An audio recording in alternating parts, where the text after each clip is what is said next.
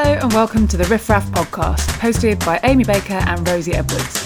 We set up the Riff, Raff to champion the work of debut authors and to provide guidance and support for those dreaming of one day being published themselves.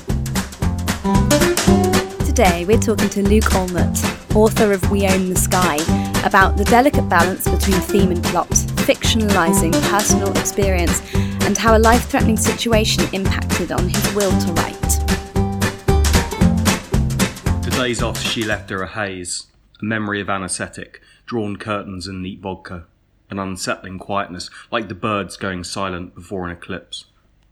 I remember sitting in the lounge and staring at a crystal tumbler and wondering whether fingers of vodka were horizontal or vertical.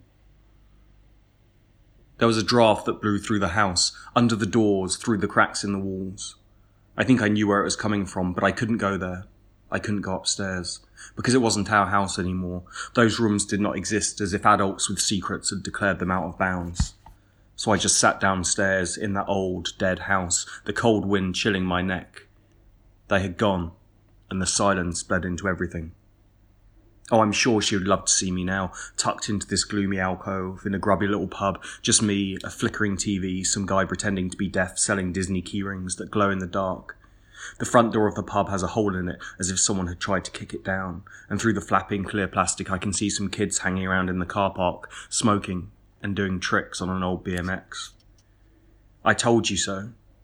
She wouldn't say it out loud. She had too much class for that. But it would be there on her face, the almost imperceptible raising of an eyebrow, the foreshadowing of a smile. I flicked through Facebook, squinting my eyes so I can see the screen. My profile is barren without pictures, just a silhouette of a man, and I never liked or commented or wished anyone happy birthday, but I was there every day, scrolling, judging, dank little windows into the lives of people I no longer knew, with all their sunrises and sunsets, their cycle trips through the highlands, the endless stream of Instagram pad thai and avocado toast, the unfathomable smugness of their sushi dinners. And then the mothers, oh, those Facebook mothers, the way they talked as if they had invented motherhood, as if they had invented the womb, telling themselves they were different from their own mothers because they ate hummus and had cornrows in their hair and ran a Pinterest board on craft ideas for the recalcitrant under 5. Hello, Luke Allnutt. Thank you for joining us on the Riff, Raff podcast. Your debut novel, We Own the Sky, is out now. Please, can you tell us a little bit about your amazing book? Sure. Thanks for having me on. First thing. So We Own the Sky is a love story. It's about an ordinary family living in London, and it's about how their life changes in an instant when Jack becomes sick. The book looks at the relationships between the husband and wife, Anna and Rob, and it also looks at, in particular, the father's relationship with his son. It ultimately asks the question that no parent should ever have to ask or answer, which is how far would you go to save your child? So it's an incredibly emotional topic and subject matter, and it's one that's quite close to your heart because you've had an experience with bowel cancer and your father sadly passed away. Is that right? Yeah, so I mean that was the inspiration. My dad passed away of a brain tumour in 2012, and then about 10 months later I was diagnosed with bowel cancer myself. And it was obviously a difficult time. And just shortly after that, my wife found out, after I was diagnosed with cancer, my wife found out that she was pregnant with our second kid. So we had a lot going on. And I started writing the book when I was doing chemotherapy. So it is a very emotional book, and that's where all the emotion comes from. Yeah, you can clearly see that in every page. It's it's quite the read. And was that the inspiration for writing it, or was it more of it felt like you had to write it as a sort of cathartic process, or how were the two related? That's a good question. I think it was definitely cathartic. I mean, the process of writing was a place for me to channel all my emotions, and I felt because I've got two young sons. One was born just after I finished my chemotherapy, and I thought I was going to die because I was given a kind of 30% chance I would die, which sort of looking back on it, wow. At the moment it seems that looking back on that 30% figure at the time, that seemed devastating, and now it sort of seems, that's all right, I'll take that, that's 70% chance of living. But at the time I thought I was going to die.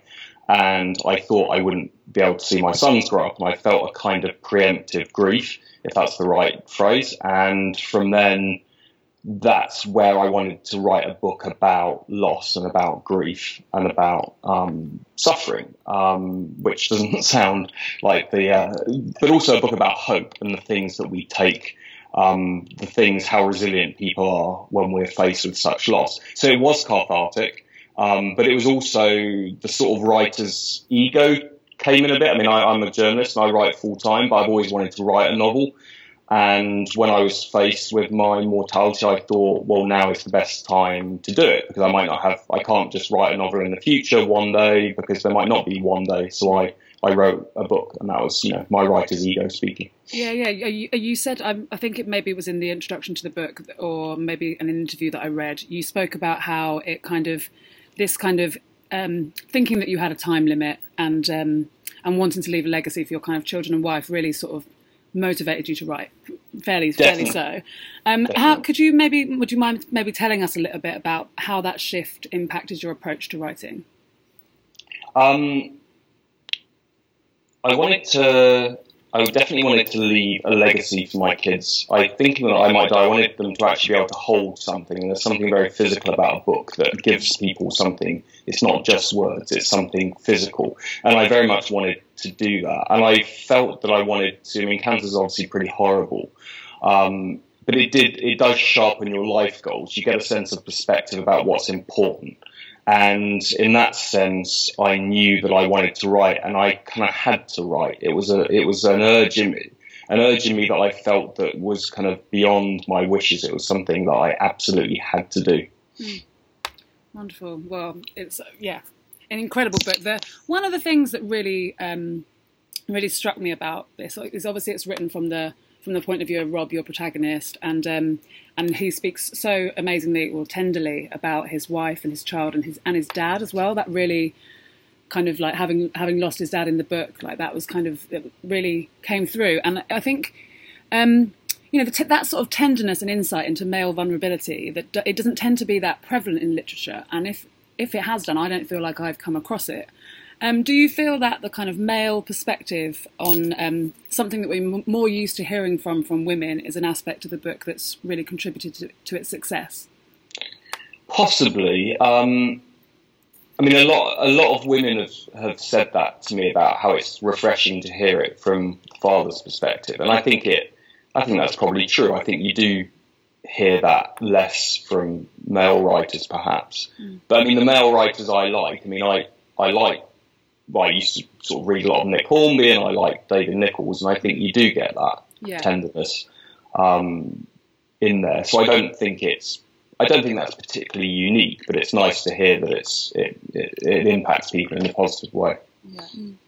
And We Own the Sky is fiction, but it is based on and uses your own experience, obviously, especially in the detail. Did you ever feel a responsibility writing about a disease that is so horrific and affects so many people? Did you ever sort of feel a responsibility to write about it more sensitively, or a responsibility to people who might read it and be going through either early stage treatment? And what sort of, does that have an impact on the way you write, that sort of sense of responsibility? Yeah, I think responsibility is a good word, and I've never really thought of it like that. But I think it was a sense of, I wanted to write a cancer book that I wanted to read, and I read a lot of cancer books, and there was a lot of cancer books that I absolutely hated. There's a lot of rah cheerleading in the cancer community, and cancer books are often written by people who survive, and sometimes for obvious reasons they're not written by those who die. And sometimes when people write cancer books where they do die, they have a kind of sense of purpose and it was all good in the end. When I don't actually feel that a lot of people who are suffering with cancer or who die of cancer feel like that. I think they feel pretty shit about the whole thing, and there's nothing good that ever comes from it. So I wanted to write, and my own personal perspective was about the despair that cancer patients feel and the loneliness, which explains why in the book people do reach out online and find support among cancer communities. And that was something that I did have a cancer community features a lot in We Own the Sky, as you know, after reading it. And that came directly from personal experience, because I was a member of a few Facebook communities that were incredibly helpful as a sounding board for advice, emotional, medical support, everything. And also, like with that kind of storyline, like I don't want to give too much away, but the kind of it sort of also brings up the kind of darker side of that kind of supportive community and stuff. Was that something that you really wanted to touch on? Like I was kind of shocked that would be something that could even happen, but obviously not. Yeah. There are within cancer communities. There are generally, the one I was a member of is incredibly well moderated, so you don't get many or any charlatans offering alternative fake cures, but many cancer communities aren't, and you always get patients who often are at the end of their lives and they go to expensive clinics in Mexico or various places and basically pay thousands of dollars, sometimes hundreds of thousands of dollars to do bogus treatment. So I understand, I would make no judgment against those people because I understand why they do it, because they're desperate, they don't have any other choices. So the real criminals here are the people who are offering these fake, and that's a very real thing within cancer treatment. Yeah, can't believe that. One thing that another thing that I noticed that is just so well done is how you kind of detail how you subtly get in all of the kind of conflicts and issues that kind of arise between the couples, between the sort of communities, people that are trying to support the family and stuff like that. And it's, there's, as a reader, when you're reading through that, it helps you to understand just like all of the conflicts involved. You understand everyone's point of views, and so you see where there's kind of this problem where people just have a miscommunication, or you can't be angry at anyone for how they've responded to. It just shows how complicated the matter is, and you've done that incredibly well. I think it gives people that haven't been through it a real understanding of the topic and of just well, thank you. And it's very different with cancer because you never know what to say to people with cancer. It's one of those awkward things, and people with cancer can obviously be justified, I think, in being defensive and get offended by what people say. But cancer patients, myself included, can also be a bit oversensitive about it. It's a very difficult thing, and I can think back.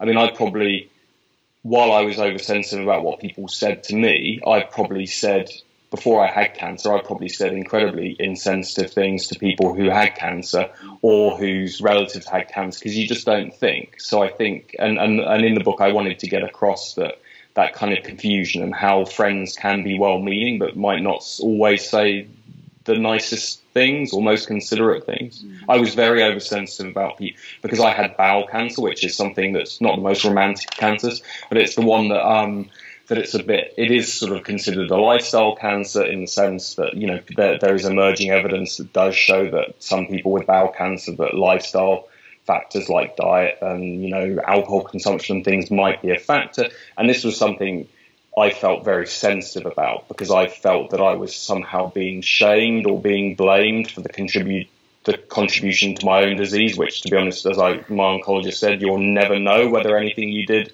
could be just one of those things. Could be because you ate too many Big Macs when you were 25. We just don't know. But I felt very oversensitive about that, and I feel much less sensitive about it now. So I do understand those things. Did you find then that writing the book was sort of offered you a bit of a safe space to speak openly without fear of someone looking at you blankly as you're trying to explain something, or judging you or criticising you? It was, your sort of almost chance to just talk openly without having to sort of hit all the societal kind of little tick boxes we put up for people who've got, serious illness. Yeah, I think so. I think safe space is a very good way of putting it. I felt, especially as it's a work of fiction, you have a little bit more freedom, and you can say things in other people's voices that you wouldn't necessarily say in your own voice or in other people's voices in a non-fiction setting. So definitely, and I've, as talked about before, I found that very, very cathartic and very helpful for my own recovery, which is the best thing about writing, that it is very cathartic. And you mentioned there about fictionalising it. Could you talk a little bit about that? How did you go about the process of fictionalising, what was an experience that had happened to you, and what would you suggest to authors who want to do the same? Well, I think it's a tough one because my book went through, like most books, it went through several different, many different, 10, 12 different versions. And in an earlier version of the book, it was the protagonist who had cancer rather than his son.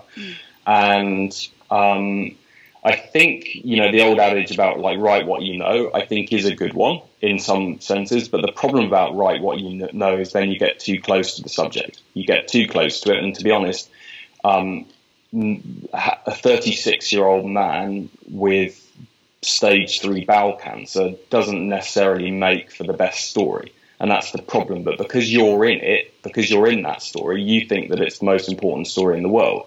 And sometimes you just need to take a step back and add a couple of car chases. But you need to step back and think, actually, is this story so interesting? And sometimes in early versions, I got too bogged down on a lot of the detail that was very important to me, and I forgot about the fundamentals of character and the fundamentals of plot. But for me, I was always more interested in character than plot. So I was going to actually ask, like, the one thing that, it's very clear how much you have wanted to kind of get in there, all the different people's perspective, all the different people's reactions and all that kind of stuff. And I wondered whether that kind of came to you, that those things kind of went in as you naturally wrote the story, or whether they were kind of things that you were like, right, I'm going to include these. And then as you edited the book, you went in and kind of made sure that they were covered. It was a bit the opposite process, is that I had there was too many, like what I would call sort of almost like didactic points that I wanted to put in the book. And it was about, I have to get the forum post from the woman who says this or what about this treatment or whatever, because that was something that was very interesting to me. And as the book went on and it went through the edits with my agent and then the edits with the editor in the US and in the UK, so much of that stuff got taken out. Because it didn't further the plot, it didn't enhance the characters, it wasn't really adding to the tension, and I think that was my mistake. I tried to get too much in there, which doesn't appear now, but it's still in my cuttings folder. So, how long did it take you to write the book, and how many edits did you go through? Sort of total of 3.5 years. Total 3.5 years, including that was when I was finally done with all the edits. Was 3.5 years, And it went. I can't even remember how many edits we were. I mean, I probably did I think I calculated one time it was about 12 or something, 10 or 12. And how many of those edits had contained the 36-year-old man as the protagonist, as the person that was ill, rather than? Probably only 3. Okay. 2 or 3. Yeah. How did it feel making that quite big decision to change the plot so much? I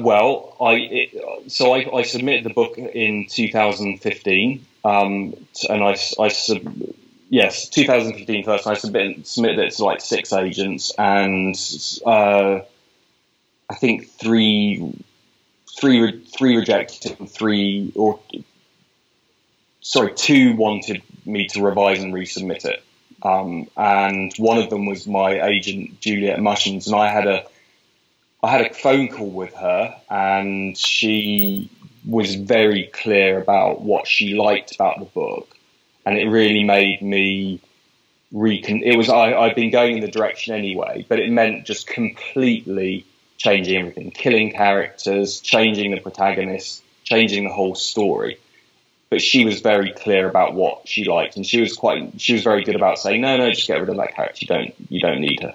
And it was great for me and then I spent sort of 9 months rewriting it along how I thought and some suggestions she made, and then submitted it to her, and she liked it and took it on. So that was good. Was there anything that she suggested that you thought, no, I have to keep that in there? That's the deal breaker.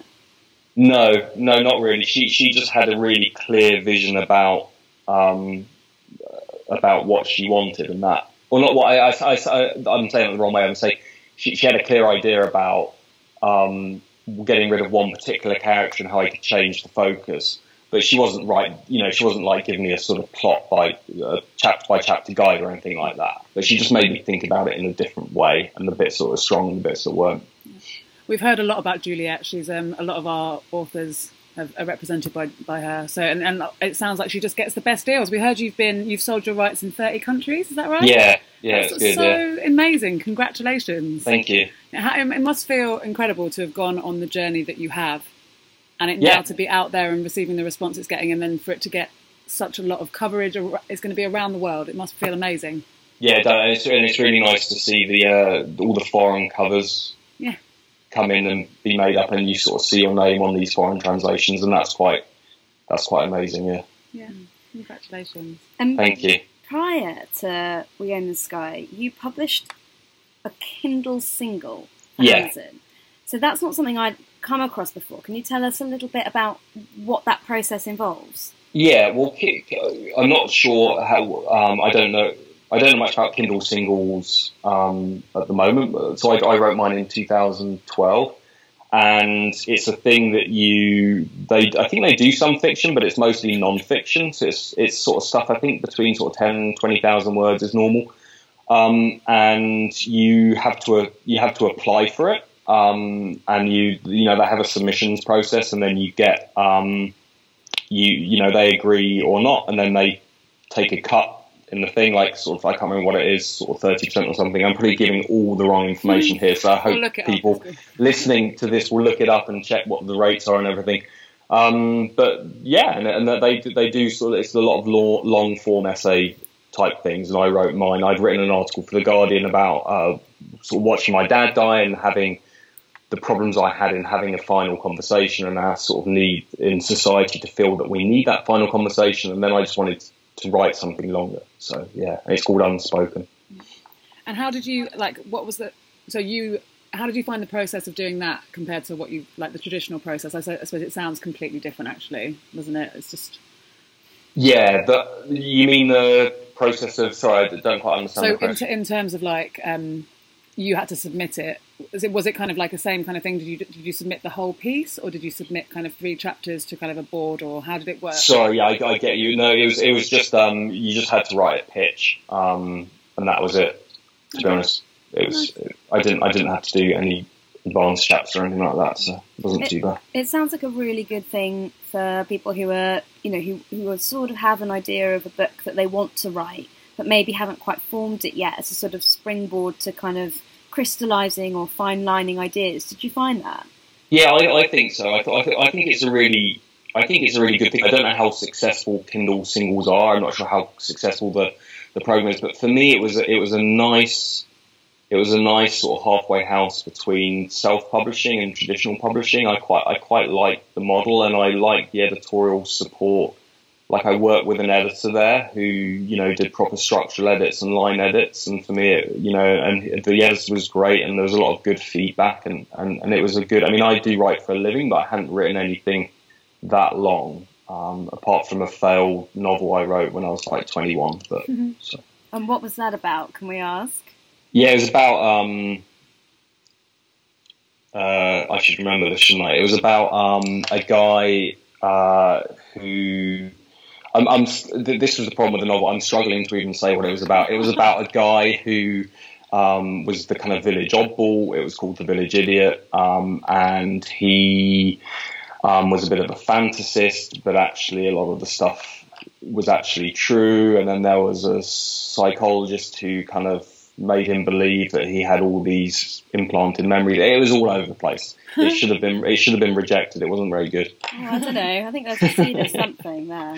And are you writing something new currently, or what's that? Yeah, I'm working on a second novel that doesn't have a title, and it's about a comedian who goes blind and revives his career when he goes blind. And I want my dad, who passed away. My dad was blind from birth. So I grew up with a blind father, and I've always wanted to, which for me didn't seem growing up like a huge deal because it was just my dad.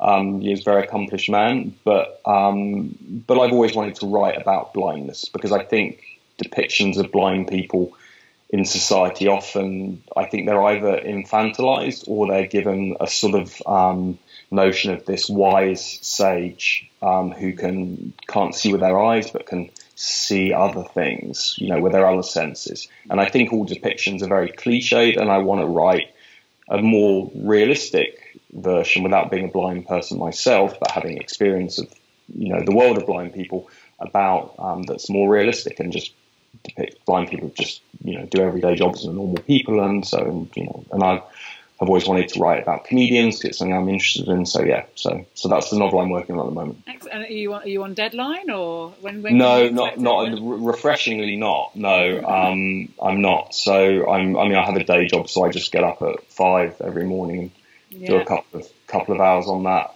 and try and make progress that way. So. That's what I was going to ask. Like, as a lot of Rosie and I are both freelance writers, and we're both trying to write second books, and so it's. I was going to ask if you had any tips for people that are trying to write for a living, but then also write a book, and then juggling all life, everything else about life. My only tip would be, and I'm not great on writing tips because everyone's got a different process, but for me, what's always worked for me is always make sure you write a little bit each day, ideally, because if you write half an hour a day and you do that for every year, sorry, not every year, but for a year, you can write a surprising amount of words. And I think people see a novel and think, oh, that's a huge amount of words. But you can do it. You can do it. You just have to write a bit each day. If you don't write every day, you won't produce anything. And my other, and this isn't my advice, it's the old advice is just don't be afraid to write a bad first draft. And I know not everyone writes that way because some people are planners, but for me, I just want to bang it out, and half of it's shit, and that doesn't matter at all. You just got to bang it out, and then you'll have something, and then you'll read it, and sometimes those bits that you thought were really shit, you'll be actually that is quite good, and there's an idea here, and a character will grow in front of your eyes that you hadn't expected. And I was writing a guy called Tony in my book, who is quite a small character. And I quite liked him. I started playing around with him a lot, and he's become quite a major character in the book from just being a side character. And that wouldn't happen unless you have the creative freedom, just to bang it out. And I think you have to say to yourself, just bang it out. Just bang it out. It's a good one. And do you find when you say that, I always wonder because with my first kind of draft technique, I end up writing loads, and it's not necessarily in a linear fashion. Right. Would you say that you write the story from start to finish? That's your first draft process, or do you build it from lots of different bits and bobs? I just go all over the place. I don't really, and then I'll write bits on characters, not in a linear way at all. I'm just trying to write as much as possible and get it out, and goes in different directions. And I would never, I'd be ashamed to show anyone what I've written because it's just rubbish and it wouldn't make any sense. But for me, that's always been the process that works, and it's not linear at all. Yeah. I often I kind of might have a vague outline of the story. I knew that this was a comedian who goes blind, and I know about the vague, I know who the characters are for the most part. But apart from that, that's as much of a plan as I have. Yeah. Interesting. Sounds great. Wonderful. Thank you so much for taking the time to talk to us. Brilliant. Well, I've really enjoyed speaking to you, so thank you so much. Oh, pleasure. It's been our pleasure too. So thank you so much. Good luck with the rest of your day. And cool. Rosie and I just wanted to thank you all so much for listening. We're so incredibly grateful. So please do let us know what you think, what you'd like more of, and any debut authors you'd like to hear from. Also, it would be really lovely if you could subscribe and give us a review so we can spread the word and give these marvellous debut authors the exposure they deserve. The Riff Raff podcast is hosted by co-founders Amy Baker and Rosie Edwards. Come say hey at the-riffraff.com.